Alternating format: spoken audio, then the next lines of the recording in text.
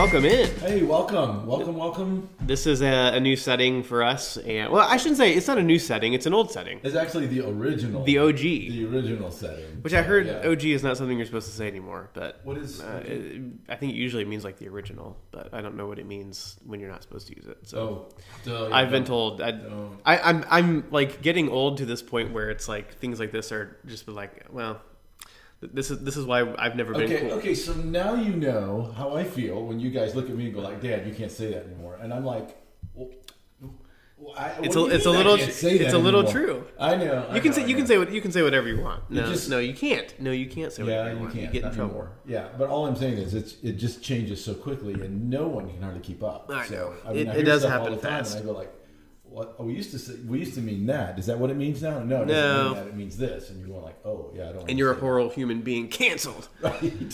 That's how quickly it can go. Done. That's you're right. Done. So yeah. Well, welcome in. We are we're in the living room of the father's household here, and we're not in the dungeon. We're actually in the dining room. Yeah. So it might be a little echoey. You might hear some dog footsteps. You might hear some coffee cups and the bell, the chime going on. The chime. I thought about turning that off, but I'm like, you know what? It adds character. Ambiance. It's a part of it. It adds character. And it's funny because like when we were doing some of the Zoom stuff during COVID. Like, I had several people that say, like, oh, I love to hear your clock go off. Just go off. I'm like, oh, I keep forgetting about that. Well, it's weird because, like I don't even hear it anymore. Like, when it goes off, I don't even recognize it's going off. Yeah. It's just kind of an ambient noise of honestly, the house. I love it. I really love it. And so I have this little pet peeve, which probably nobody knows about it because I've just eaten it. It's just you. It's just me. But over the years, I'm like, so when I'm gone and someone's here, like they don't pull the weights up and keep it going. So when I come home, I've never done that in my life because I'm fearful of it. Like I look at it and be like, I shouldn't touch that thing. I shouldn't touch it. Well, honestly, it's one of my most cherished possessions. Other than the piano, that's the thing that I love kind of the most. Yeah, well, it's and beautiful. I think Mom could have it or take it or leave it. She's like, I don't care, but I love it. For one thing, it was our 5th year anniversary present. Wow! And the 5th year is your wooden year.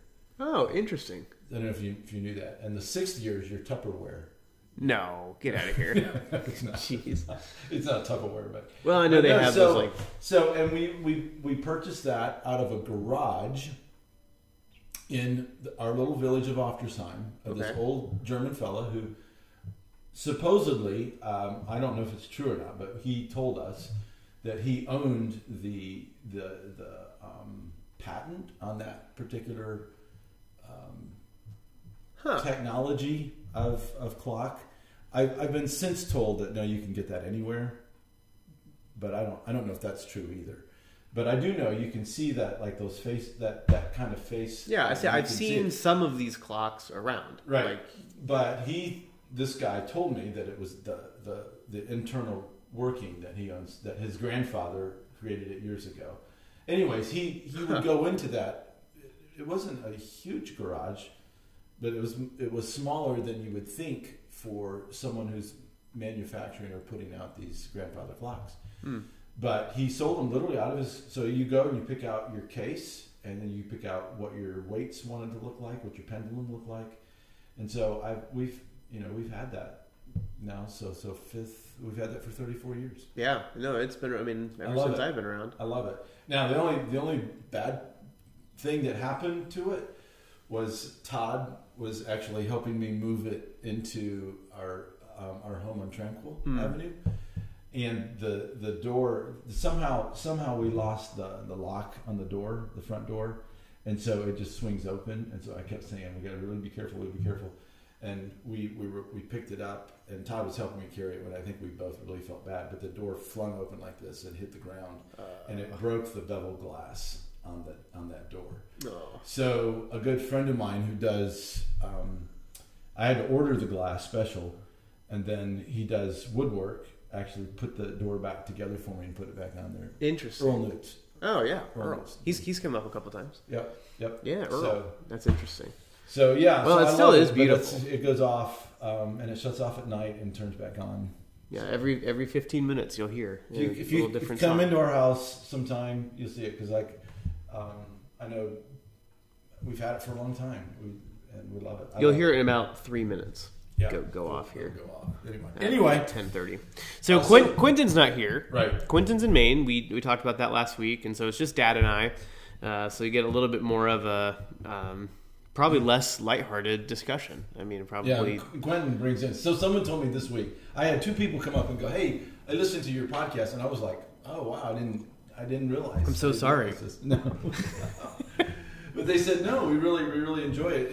And they just said, like, one of the things that we like is that it just, I feel like I'm sitting right there in your home listening to you. And I go like, that's the design of it.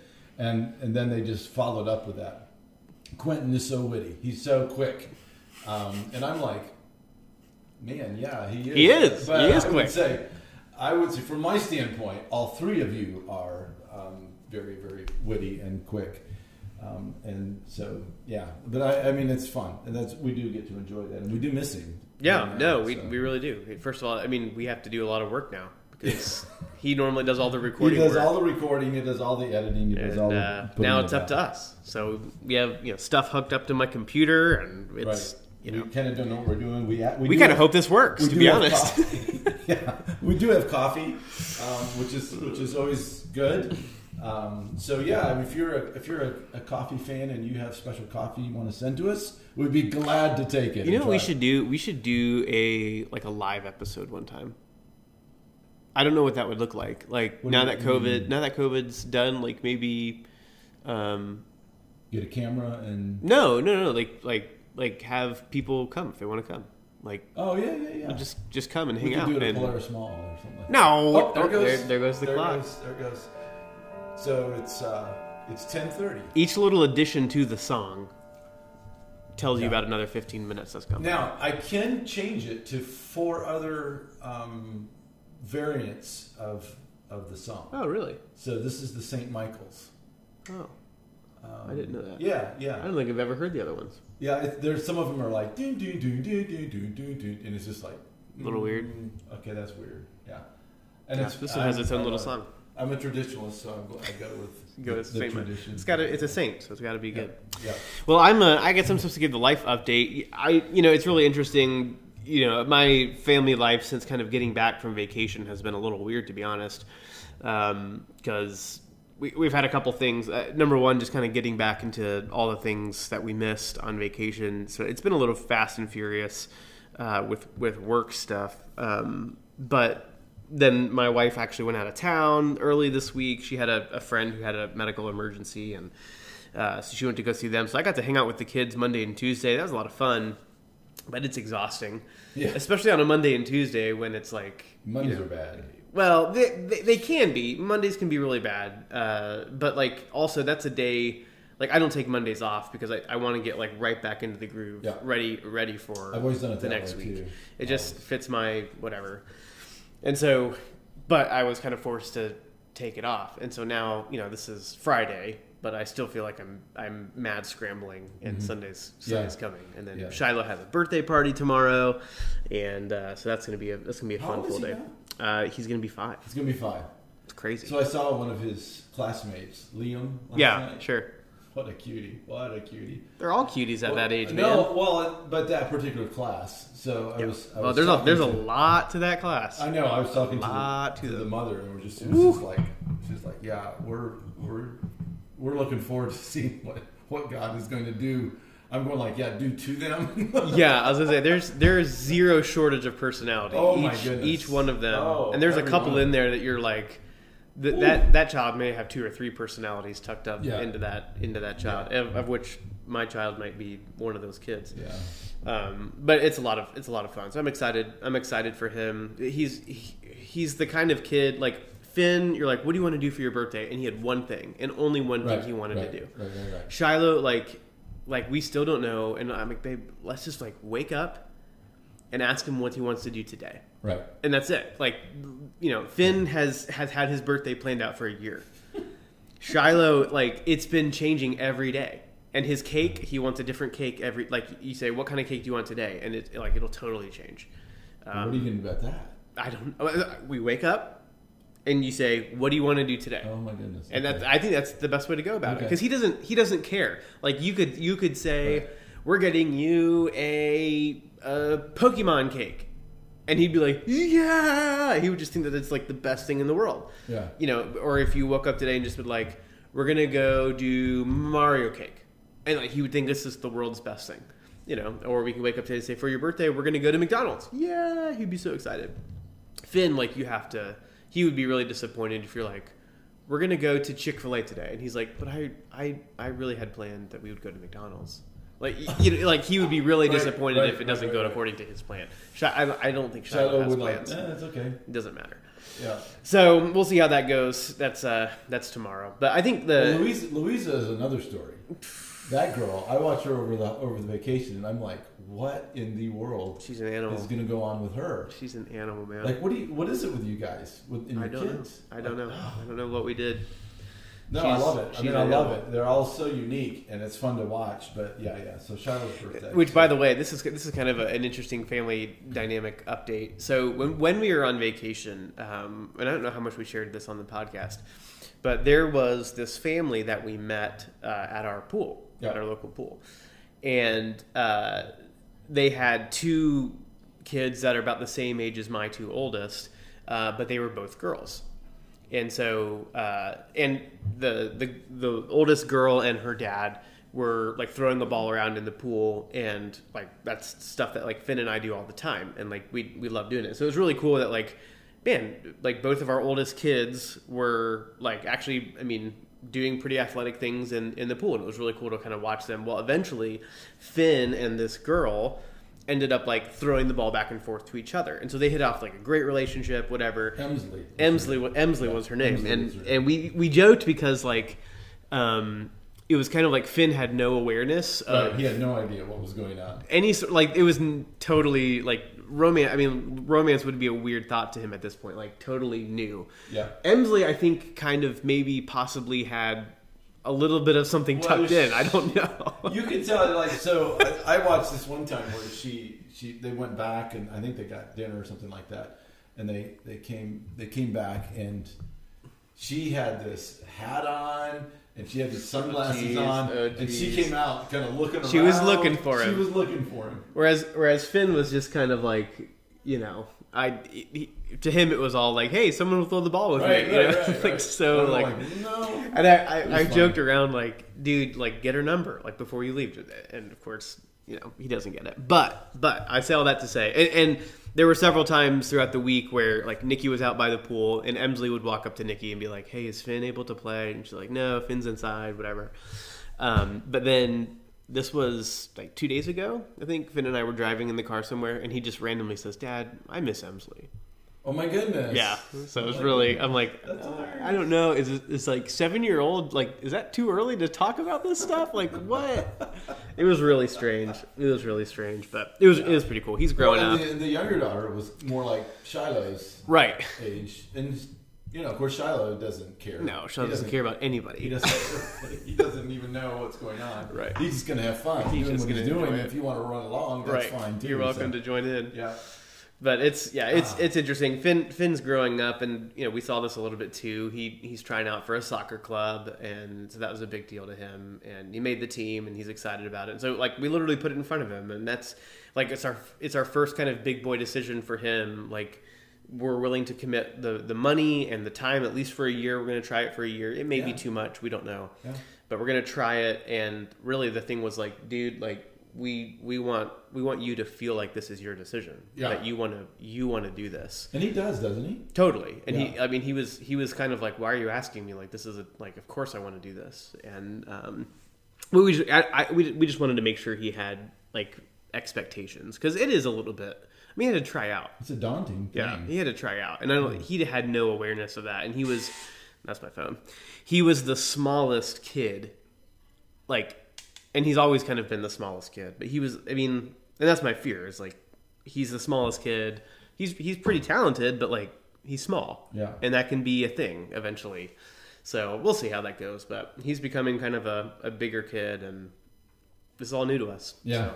No, but it's fun. Cool. It's fun. It's fun to watch. Girls, soccer. I know all this stuff is like, I'm like, oh, this is too come early. On pretty quickly, I know. It's too early. Good night. Good night. Yeah. But it's a lot of fun. It is a lot of fun. That's my family life. That's cool. No. That's cool. It's a fun thing. It's a fun thing for us as mom and dad to watch you guys walk through this, and we remember it. And I'll just tell you, and I say this all the time, and I'm sure some of the people kind of roll their eyes and go like, "Oh, here he goes again." But I'm like, it just goes by so fast. Yeah. It goes by so quickly, and yet I would encourage young couples like this to embrace the moment. Just every moment like this, just embrace it, because right now it's very easy to get so bent out of shape because they demand so much time, so much energy.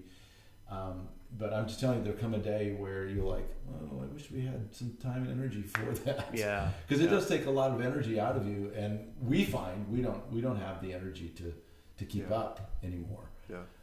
And then we're watching, grandparents, your grandparents, kind of walk through this, and it's a constant change, and the pace is quick. Yeah. It's a very quick pace. Yeah. So embrace every moment, enjoy it all. It's a good word. Yeah, it's a good word. Get out. So, well, we got a topic, don't we? We do. Yeah, actually handed to me this morning by one Blake Charlton. Shout out to Blake, who's probably on his lawnmower right now. Well, actually, it's kind of raining now. Yeah, it's kind of raining right now. Maybe he's good. Sought shelter. Yeah.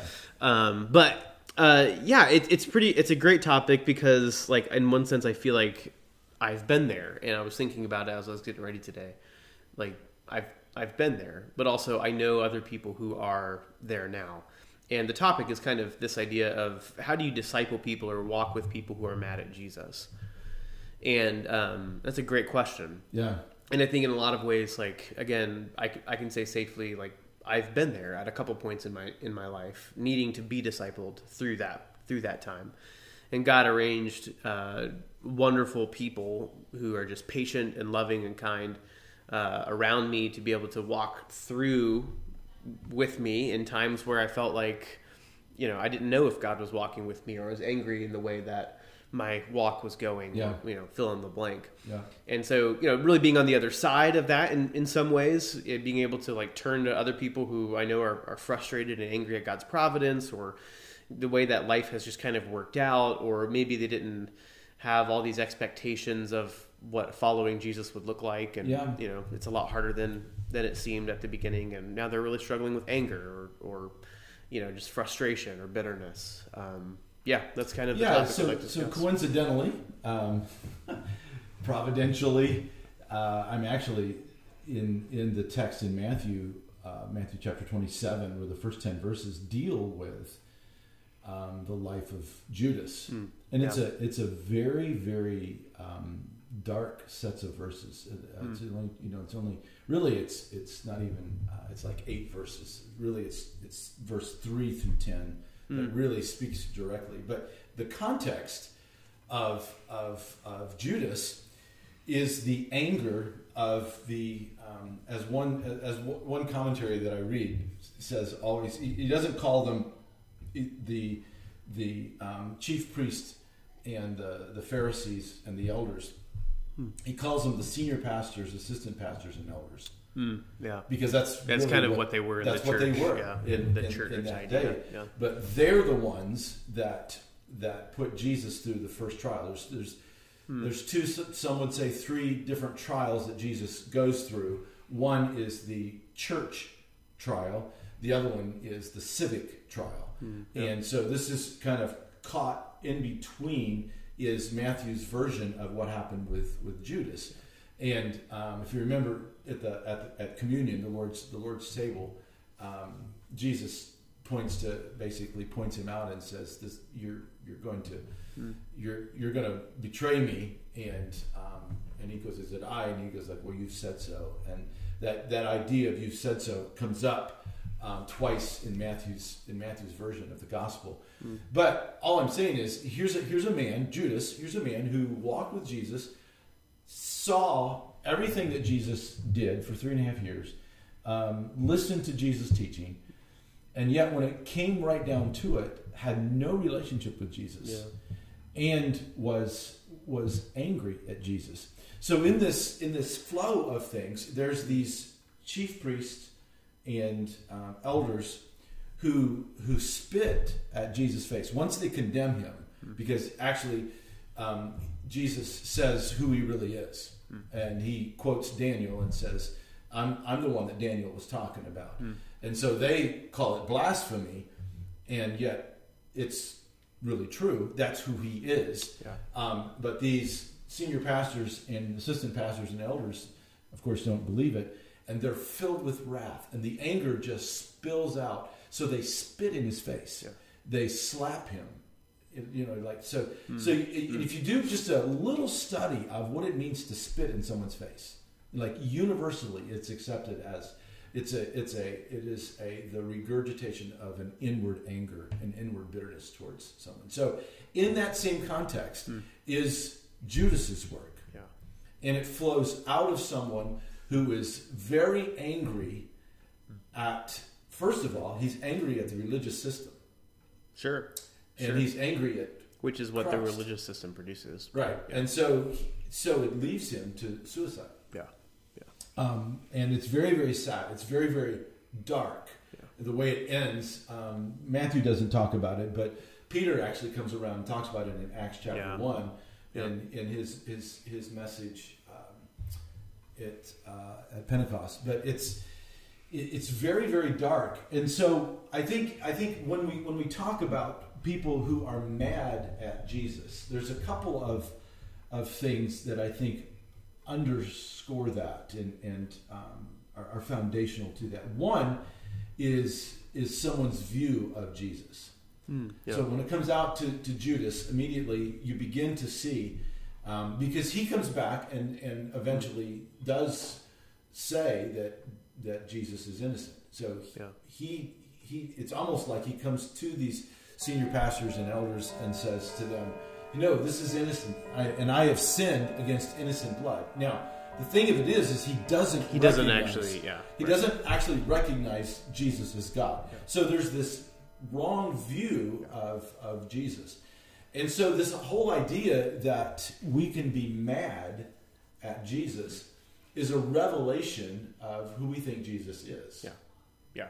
I mean, that would go back to even the reason you're upset and angry is really because of a failed expectation for whatever reason, and like a disappointment even, and so that's what kind of causes anger. Your expectations weren't met, and so if Jesus isn't fitting your expectations, it's not because Jesus has changed. It's really because you have failed to have a correct understanding of who he is. Now, like that is 100% true, but even then, I know sometimes. My first thought was I went right to the Psalms, because the Psalms emotionally, whenever I think of an emotional question, if somebody has an emotional question, hey, is this kind of emotion right in the Christian life and experience, or am I allowed to feel this way? Kind of question.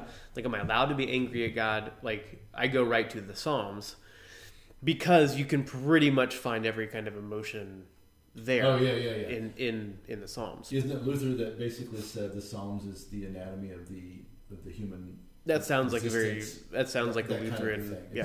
Sounds like a Lutheran thing. Taking it bit by bit, and the Psalms is revealing that. Yeah, no, totally. And I think you'll find people who are angry at God in the Psalms, and so in one sense, it's okay. It's okay to be angry in that sense. Now, I should say, the Judas side of things, he actually never framed up his anger to Jesus in a way that was repentant, if that makes sense. No, that's the problem. That's the issue. So here's the thing. Number one, his own view of Jesus, but all the disciples wanted Jesus to be this immediate their own Savior. way. Yeah. So they misunderstood the Old Testament said there's going to come a Redeemer, and he's going to fix everything. Yeah. Basically, that's my interpretation of it. But basically, he's going to fix everything. Yeah. Well, what they didn't understand is that was in two comings. There were two separate comings. One is to save. The second one is to judge. Yeah. And so they thought the first was the last. Was the last.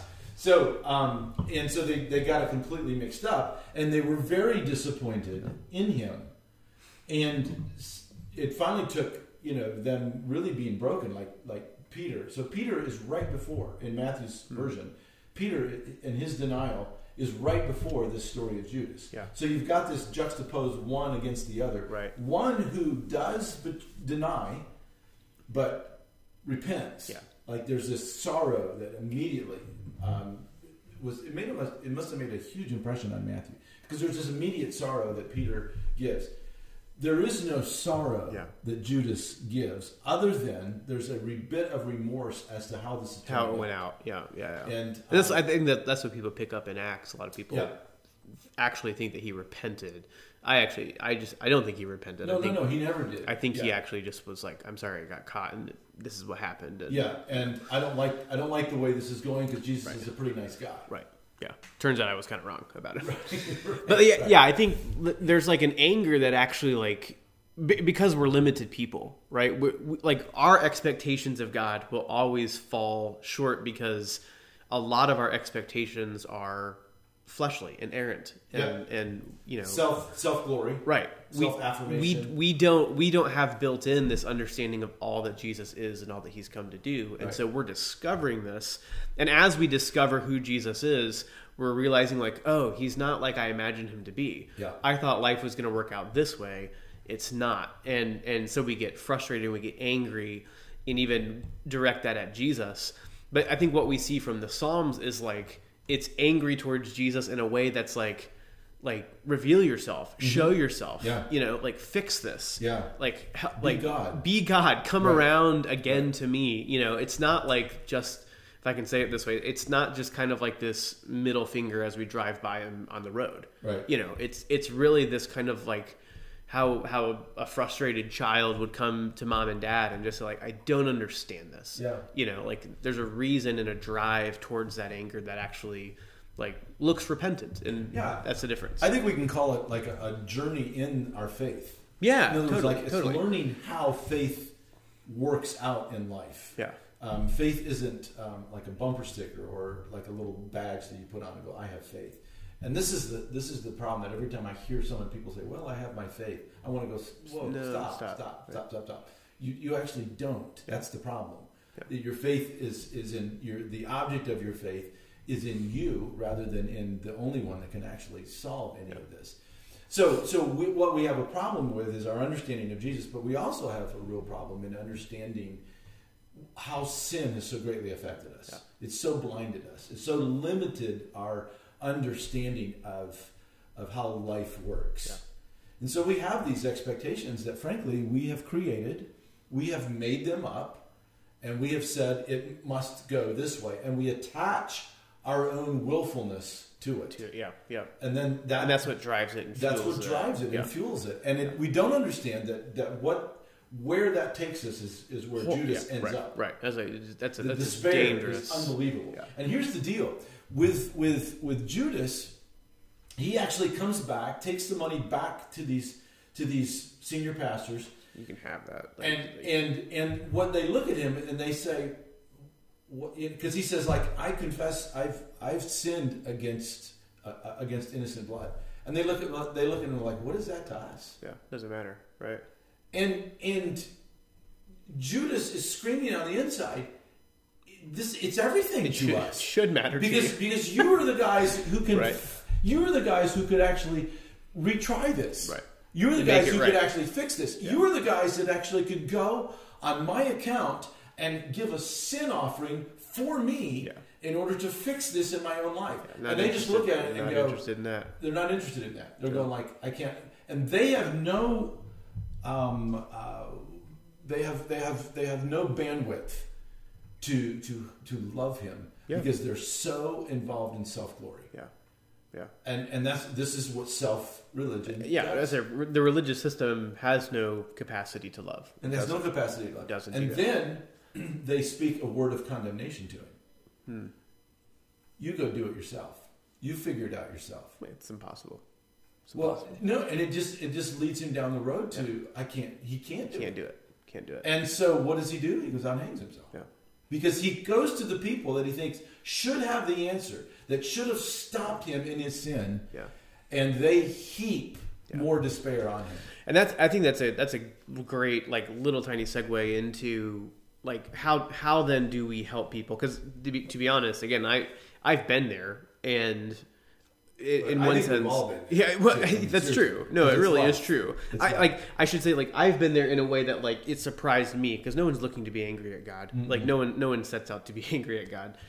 Like no Christian sets out like, I just can't wait to wake up one day and just be really angry at God. No I'm going to be angry at God. No, I'm going to see how this goes. No, I mean but like circumstances can lead you there, and like I think one of the ways that we can actually help people walk through this like in a very clear way, I think obviously they need a correct view of Jesus. So how can we actually help them? Well, the only correct view of Jesus is Jesus on a cross for them. Yep. That is the lens. That is the actual filter that must cloud their view of Jesus. If everything isn't run through Jesus's cross and blood for them, then they're not seeing it clearly. Yeah. They're not understanding. Yeah. And I think the way that we can functionally then apply that is we need to be reflective of God's love in a self-sacrificial way and begin to love people where they're at. Yeah. Go to them. And I think like I had a church and a pastor that did this to us. And again, we weren't looking to be angry at Jesus, but we also weren't looking to necessarily be loved back. And this is like a church just very quietly, softly, yet intentionally. They served us, they loved us, they listened, they confronted, and then they just continually said like, we'll be with you, we'll hang out with you, we'll continue to like, we believe in you, it's okay, like we see what God's doing, and they were very patient. And for 2 years they loved us back to Jesus, and now it's like, we're very, very grateful and happy and have a gospel-centered view of Jesus, and that took a long time. When you're in that mess, there's a part of you that doesn't want to be loved. Yeah, right. Because you want to be validated in your want view. You want what you feel like is leverage. Yeah. That you're right and everybody else is wrong. Yeah. You want that leverage because you feel like you're in control. Yeah. And there is something satisfying in your soul about that, because it satisfies it's fleshly. It's fleshly. Yeah. But if you don't, if you're not able to discern between that of the flesh and that of the spirit, what you do is you go like, see, I should feel this way. Yeah. And there is a sense to which, by normal human way of life and sin, you should feel that way. Yeah. Because that was hurtful. Right. It did hurt. You were wronged. Yeah. And you were wrong. And you want to get it fixed. Yeah. But you don't. So there's this inner battle of, do I keep giving into the flesh, or can I listen to the Spirit? And the only thing then in your discipling that will help is being patient. Yep. Learning how to speak truth in love. It's one of the most difficult things, because you know that when you have an operation, they're going to take a knife to you, and it's going to hurt. There's going to be some pain. Yeah. And so when you're discipling, you realize that when you speak truth into someone's life, they're going to feel some sting. They're going to feel, it's just like the vaccination. If you get the vaccination, you're going to feel a sting, and you probably. Although mine didn't really sting that bad. So. The soreness was there, and 24 hours after that, we're from the pit. But my point is, and this is not a comment on the vaccination. Please understand that. Nor is it not a comment on the vaccination. But my point is, when you're walking through that, understand that the person you're discipling will feel somewhat justified for feeling that way. Yeah. And what you've got to do, and if you're the one that's actually going through that, you've got to be very, very cautious at reading your own feelings. Yeah. And that's why Jesus on a cross for you is really, really important to know that your pain's not wasted, but also your pain, the justice has been met there. Yeah. Like your all these things, you have to lump your pain, your hurt, the sense of injustice, like it all runs to the cross. And the same thing that like rescues you and redeems you is the same thing that like justifies you, because guess what? You've hurt people. Right. you have sinned against people. You've added hurt to other people. Yeah. And so the thing that like heals you is the same thing that actually like keeps you from experience the justice that you deserve. All of it gets lumped into Jesus. And again, that's not to say that, life shouldn't, we shouldn't pursue justice in this life. We absolutely should.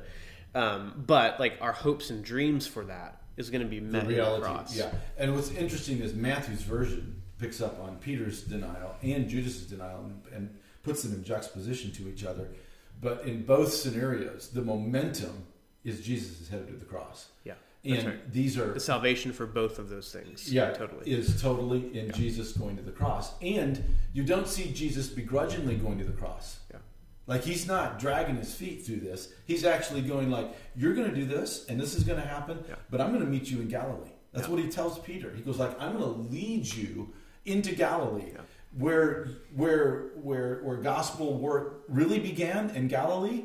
And my kingdom work really began in Galilee. We're going to pick up, and it's going to fall on your shoulders to go do it. So Jesus had already in mind the resurrection. He had already in mind in genuine salvation that he was bringing.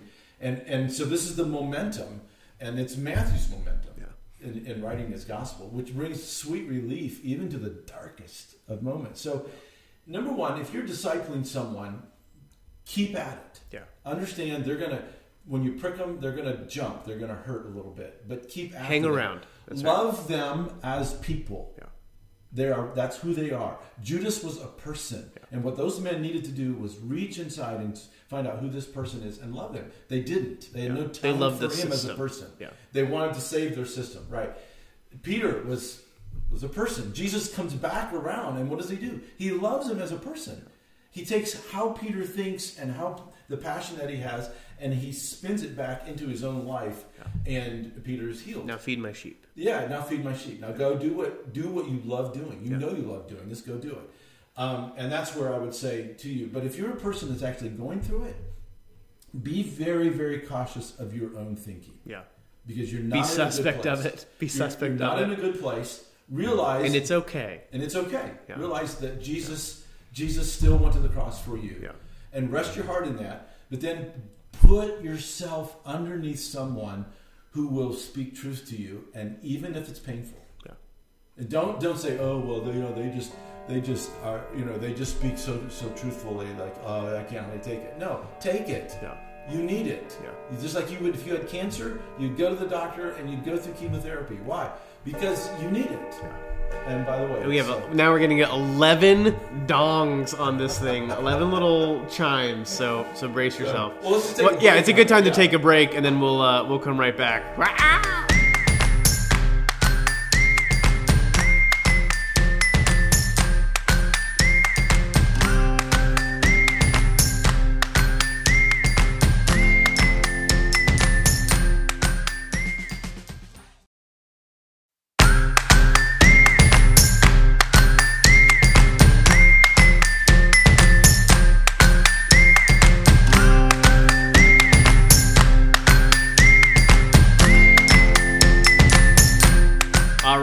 We're back. The chimes are done. Ready to roll on for another 15 minutes. So Dad, you have the final two segments here. You have both we've called it the what for, but it's really the noteworthy section. Anything that you're imbibing in, want to recommend, anything from a book you're reading, a TV series you're watching, music you're listening to, anything. Just give a shout out to something to the people, and then lead us home with a good word from a devotional. I will. So I'm looking forward to this. So first of all, we picked up on a documentary that we watched. That was. Ooh, I love a good documentary. So this was just riveting. It's called Mully, Mully, Mully. All right.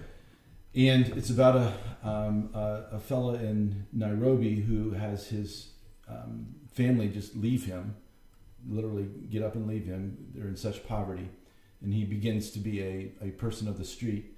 And I don't want to tell the whole story, but to make a long story short, he goes out and he gets hooked up with a lady who will let him work at his house, and he gains enough money.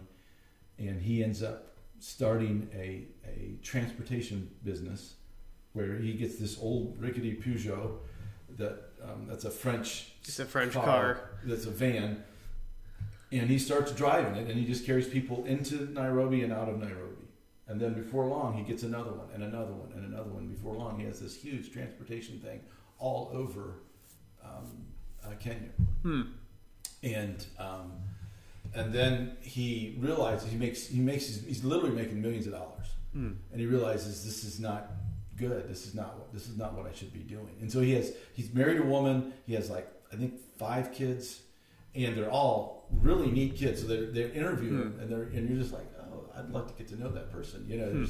And they come from just a really poverty-stricken world, but their dad has made it, and he's cared for people, and you can see it. He cares for people, and then he does kind of bring God into it just a little bit, and you don't know, like, is this a genuine gospel thing or whatever, but there was something that transformed his life, something that was, and it's probably in Africa, there's a lot of the Pentecostal movement, there's also a lot of the health and welfare gospel, sure. So you don't know how much is mixed into that, and frankly, how much gospel does it take for someone to actually be born again? You know, this is where weird questions about faith, that. Faith, you know. So, but you're sitting there. But anyway, he sells everything, and he goes out and he begins to bring orphans in, and he has hundreds of orphans, and he uses them and teaches them how to live life and how to go out and build gardens. And he does it so that he even goes and they plant trees and they plant watering systems in order to get these things. And so this was like, I think it ended it was recorded in 2014, 2015, something like that. So he ends up, they have his 60th birthday, I think, or 70th birthday. Anyway, so I don't even know if he's still alive. But it is a phenomenal story. Is it on Netflix? Where's this on? Prime, Disney Plus? Prime, I think. Prime? I think it's Prime. Okay. I think it's Prime. But Mully. Okay. Just look that up and look the documentary on Mully. And everything is like Mully Transportation and Mully. Mully. Yeah, Mully Children's Home or something like that. CFM, something like that. Okay. But and all of his kids become directors of this and directors of that. So that literally, eventually there's works all over Kenya that are self-perpetuating, they work, they get their own money, their own food, and it's all done because of what he instilled in their lives. It's awesome. And so it's amazing. Really, really cool story. So you just look and you go like, wow, what a mess. And he goes in and one of the things that you see is from dirtiness to cleanliness. Like he says, it's almost like if he can't do anything else, he can teach them how to be clean. And you're just going like, that's amazing. Yeah, it's little, but it's a huge deal. Yeah, and they're all working, they're all pitching in, and they're all helping. And now some of them have gone to college, and now some of them are in politics. Some of them are like lawyers. So they interviewed some folks at the end, and you're just going like, that is so cool. It's amazing. But and I hope that it's because ultimately it's because of the gospel effect. They didn't really talk about the gospel, but they show him reading his Bible. Stuff like that. So you're just going like, okay, well, what's at work here? Yeah. And it's, I mean, stories like that are amazing because it does help you understand. Like some people are just built with these kind of massive capacities to do really, really big things. Yeah. And I marvel at that. I really do. I don't feel like I'm a large capacity kind of person, and so I look at people who have that kind of large capacity to handle massive organizations. I don't even know if I would want like millions of dollars. Because I'm not like a high capacity person. It would fill up my brain space, and it would probably overwhelm me. I know that sounds ridiculous. No, I get it. Like it would be I'd probably just stash it in a bank and like live life fairly normally, like what I'm living now. I have enough to worry about right now. Yeah. I got to mow my yard. Yeah. I got to take care of my dog. It's graciously raining now, so that's good. But I just think it's wonderful to see I would have loved to have heard him say this is because of Jesus, and he kind of says a little bit like that. But the point is that really you can change. Yeah. You can do. It takes work. Yeah. And it takes a lot of pain. Yeah, like this guy. He's probably sacrificed a lot. Yeah, he took a lot of pain. Some of them walked away, and this kind of stuff because it got hard. Yeah, and people didn't believe in him. Yeah, like there shows us one area where they desperately need water, and he just says, "Dig here," and you're going like, "Oh, right," but they dig and they find water. Yeah, and they dig and dig and dig. Like it took them a while. And they find water, and so you're just going like, "That's weird," but God does that. Yeah, sometimes does stuff like that. So sometimes, yeah, that's awesome. Anyway, and I just want to finish our time together this morning out of 2 Timothy. We're going through 2 Timothy in our family Bible class, and I really appreciate the way Paul took care of his son in ministry, Timothy. And in 2 Timothy 2, there's a lot that's going on. That Paul is ending his career, if you want to call it that, his ministry. He knows his time is short. Yeah. And so he wants to invest in Timothy. And so one of the cool things about 2 Timothy is that Paul just zeroes in on key elements that he knows that young men in the ministry really, really need. And in particularly 2 Timothy 2:2, first of all, they need good relationship. And so he says, "You then, my son." And he reminded he reminded Timothy of the relationship that's there. I've always believed that there's 3 areas of discipleship that we need to take place. Number one, we need to have someone in our life that's being a Paul to us. Yeah. Yeah. And so that means that we need to be a Timothy. So there's a Paul relationship. There's a peer relationship, and I don't mean like Navy peer. P-I-E-R, I mean P-E-E-R. So like a Bar Harbor peer. Yeah. So in other words, there's a guy that's kind of running over you. Yeah. There's a guy that's running alongside of you, and then there's a guy that you're running alongside. That you're running over. Yeah. But so I'm always looking at that, and I have not had a lot of Pauls in my life, at least from a theological standpoint. Sure, I would say probably the greatest Paul in my life, believe it or not, is my father-in-law, buddy, who's just kind of been there. And I just know he's there, and if I really need to discuss something, even though I know that probably the answer I get maybe not be what I really want, but what I get from him is that relationship is enough. And I think there's a sense to which we need to be okay with that.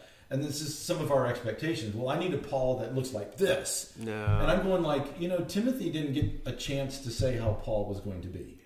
Yeah. And I think that's very, very important that we in all 3 of these relationships, whether Paul, peer, or project, if you want to call it that, it's to keep the P's going.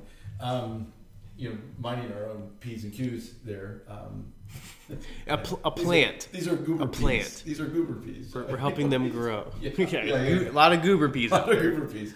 But I really, really believe that you need to have a relationship. Like I've got some other good friends that have meant a lot to me, that I know that if I need someone to talk to, I can call and talk to him. Like I would say that with John Beckenauer. John's been a dear friend, and he probably doesn't even know I think this necessarily. But I feel like I could just pick up the phone and say, "John, and he would say, "Just tell me." Yeah. And he would be that. Not that I'm his son. He's a little older than me, but these are guys that you just have this relationship with. But then someone that's running alongside of you. So you need a peer. You need people that think like you do, that care for you in this way. And those are few and far between, frankly. I think not just as a pastor, but as a human being, unfortunately. This is where the church needs to be the church. We can run alongside people. Yeah, that's why we're there. That we may never have this strong, intimate relationship. Some people want this. And I get it, that's right, but frankly, my strong relationships need to be with my wife and even with my own kids. So find that. But you do have Jesus in common, and that's the important part. That is the important part. That's all you need. And they need help not only verbally but visually how to live the Christian life. Yeah. So that's brilliant. And then the relationship of like the plant or project or whatever you want to call it. So he helps in that understanding. So there's that first relationship, but then there's the advice that he gives, and he says, "Be strong in the grace that is in Christ Jesus." So there's two parts to this that I just found fascinating. I've been kind of munching on this one. In other words, there's a sense of strength that is needed in Timothy, but it also it is needed to be spoken into him. In other words, you're weak in these areas. It's not an inside strength; it's kind of from the outside. Yeah, and this and because of this weakness, the only place to find it is in the grace that's in Christ Jesus. So there's two parts to that. One is the undeserved part. Yeah, that's grace. You need to be firm in what you don't deserve. Yeah, you need to understand that, and then you need to be firm in what you'll get. Yeah, God has given freely. Yeah, from Christ Jesus. Yeah. And so then he capsulizes it with all the things that you've heard me say in the presence of many witnesses. Entrust to reliable people who will also be qualified to teach others. So then there is this waterfall effect that as you grow in your strength, both in knowing what you don't deserve and yet knowing what God has given to you through Christ, that impacts the lives of those around you. Yeah. Let that flow out of you and into people, not just willy-nilly, not just everybody, but in particular people who are reliable, people who are going to pick up that baton and run with it, and they will then be qualified because of what they've seen and heard in you. They too will and what is that? That you have gotten strength in the grace of Christ. And then you pour that into the lives of others, and that is the foundation upon which not only more disciples are made, but more churches are made. Yeah, that's right. So there's this combination that if you really believe in discipleship, you will plant churches. Yeah, that's right. And it must happen that way. Yeah, it's interesting because there are a couple people that God's allowed me to disciple. They'll ask and you get it because they'll be what I feel like I'll never pay this back, or I feel like I should be doing something for you. Yeah, and it's no, that's really not how discipleship works at all. The way that it's been given to me freely. The way that you pay it back is you pay it forward. So somebody else is in your wake of your life, and that's how you pay it back, is you kind of pay it forward down to the next person who needs that discipleship, and that's the flow of it. Yeah, and one of the things I would say to this is I was with an elderly man yesterday, and he was asking me because he asked me 2 months ago. He's like, "Hey, so how does it work that discipleship work at Calvary? I hear you talking about it all the time." And I said, "Well, number one, it's organic." Yeah. And what that means is it just flows out of your love for God and your love for people. I said, you should be growing in your understanding of what you don't deserve and what Christ has given you. And you should see someone else's life and go, wow, that person needs to grow in the grace that's in Christ. And that is funny. It's that's somehow missed that discipleship, it flows directly from faith in the gospel. Uh-huh. That's it. That's where it comes from. Right. If you are convinced that Jesus is the only way, that you don't deserve it, and yet somehow you've still gotten it, if that reality is hitting your heart hard, then I'm really not worried about you making disciples. It'll happen. That's the flow. Here's the deal. This is so cool. So he tells me, he says, so when you told me that, he says, I was kind of mad at you, just tell me what to do. And I'm going no. I said, stick around me long enough, you'll know I'm not going to tell you that, because it's not a program. Yeah. I said, it's an earnest desire to love God and love people, and it will flow out. And he goes well, let me tell you what's happened. He says, so one of the guys in our church, they started meeting on a Saturday morning for breakfast. And he says, so last time we met, he said, I looked at the guy and I said, let's invite other guys. He says, so the next time we met, he said, there were 6 guys there. It's awesome. And some of them were from the church, but some of them were not from the church. And he says, I could tell that the other guy just didn't quite know what to do. He said, we had these 6 guys that were getting breakfast. And so he said, I just simply looked at him and goes like, well, what would Eric say? And he said like, what? So he says, I just looked at him and go like, so let's just go around the room and let's ask, what is God doing in your life? Boom. And I'm like, that's it. That's it. I said, that's not rocket science, right? And so he told about the story about this guy who had his son in prison, and he told the guy before he committed that crime, if you do this one more time, I'm going to disown you. Like, this is going to be the end. And now the guy's in prison. Mm. And the guy was telling that story.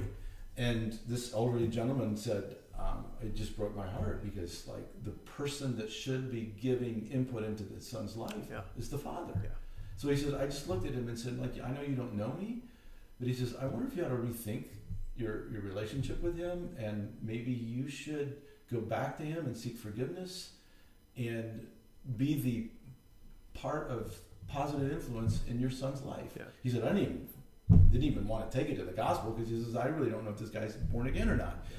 And so I was just like, and he says, you know what? He says, like 3 or 4 of the guys in the group were just in tears because he realized that, and he started crying. And he says, we were all kind of a crying mess, but he says like, and I said like, so that's what it is. That's what it's about. That's what it is. I said, and I said, let's be honest, you can't make that happen. No. I said, you can't put that in a book somewhere. You couldn't have scripted that. Yeah. And that's the glory of this kind of work. Paul, it's huge. I bet Paul, if we talked to him, I think Paul would say, I can't script this either. And this is not a script. This is just this is how it works. Yeah. It's really true. Yeah. And I hope that if you're listening and you are attending a church that maybe, it's a program, you've got Awana, or you've got, some kind of magic formula program like that. I don't think there's anything wrong necessarily with Awana. I just think that sometimes those become the programs that we think are going to produce something, and rarely does it actually produce that. Even those programs need the organic life of simply believing the gospel. Mm-hmm. In other words, like that guy said, like, just tell me what to do. Like, I actually think the first little sign of like you're beginning to catch a glimpse of this is like, what if I told you in the gospel of Jesus is this presentation that like really Jesus doesn't want your contributions at all. Yeah. Like your contributions have actually led to the mess. Right. So Jesus as it is finished means first you do nothing. Yeah. And you trust that Jesus's work alone is good, and that that's okay. It's wonderful. Yeah. Like, let that good news flood your soul. And then whatever the motivation is out of that love, like I'm fairly certain the Spirit will direct that towards your neighbor and say like, hey, I've got nothing to do today because Jesus has loved me so perfectly. So how can I help you? Like that's like, unless you realize that, if you're convinced that discipleship is something you must be doing to fill in the blank, like you're going to run into trouble. Yep. Like it's not, your motivation is going to run out of steam. There's some thunder. There is. I bet that even picked up on the audio. All right, is that good? That's it, man. Is that it? That's it. Man, that's super encouraging. A lot of discipleship stuff packed today. Quentin missed a good one. Maybe we should disinvite Quentin all the time. No. Quentin, you didn't hear that. I didn't say that. Yeah. No, all right, next time Quentin will be back. We'll get to hear great stories about him puking on whales. It'll be fantastic. Eating some lobster and throwing that up because he learned he's allergic to it. Pictures of lobsters. Yeah, it's pretty amazing. It's pretty amazing. They've been eating well. So. All right, we'll catch you guys next time on the Siptionary. Thanks for joining us today. Thanks for coming.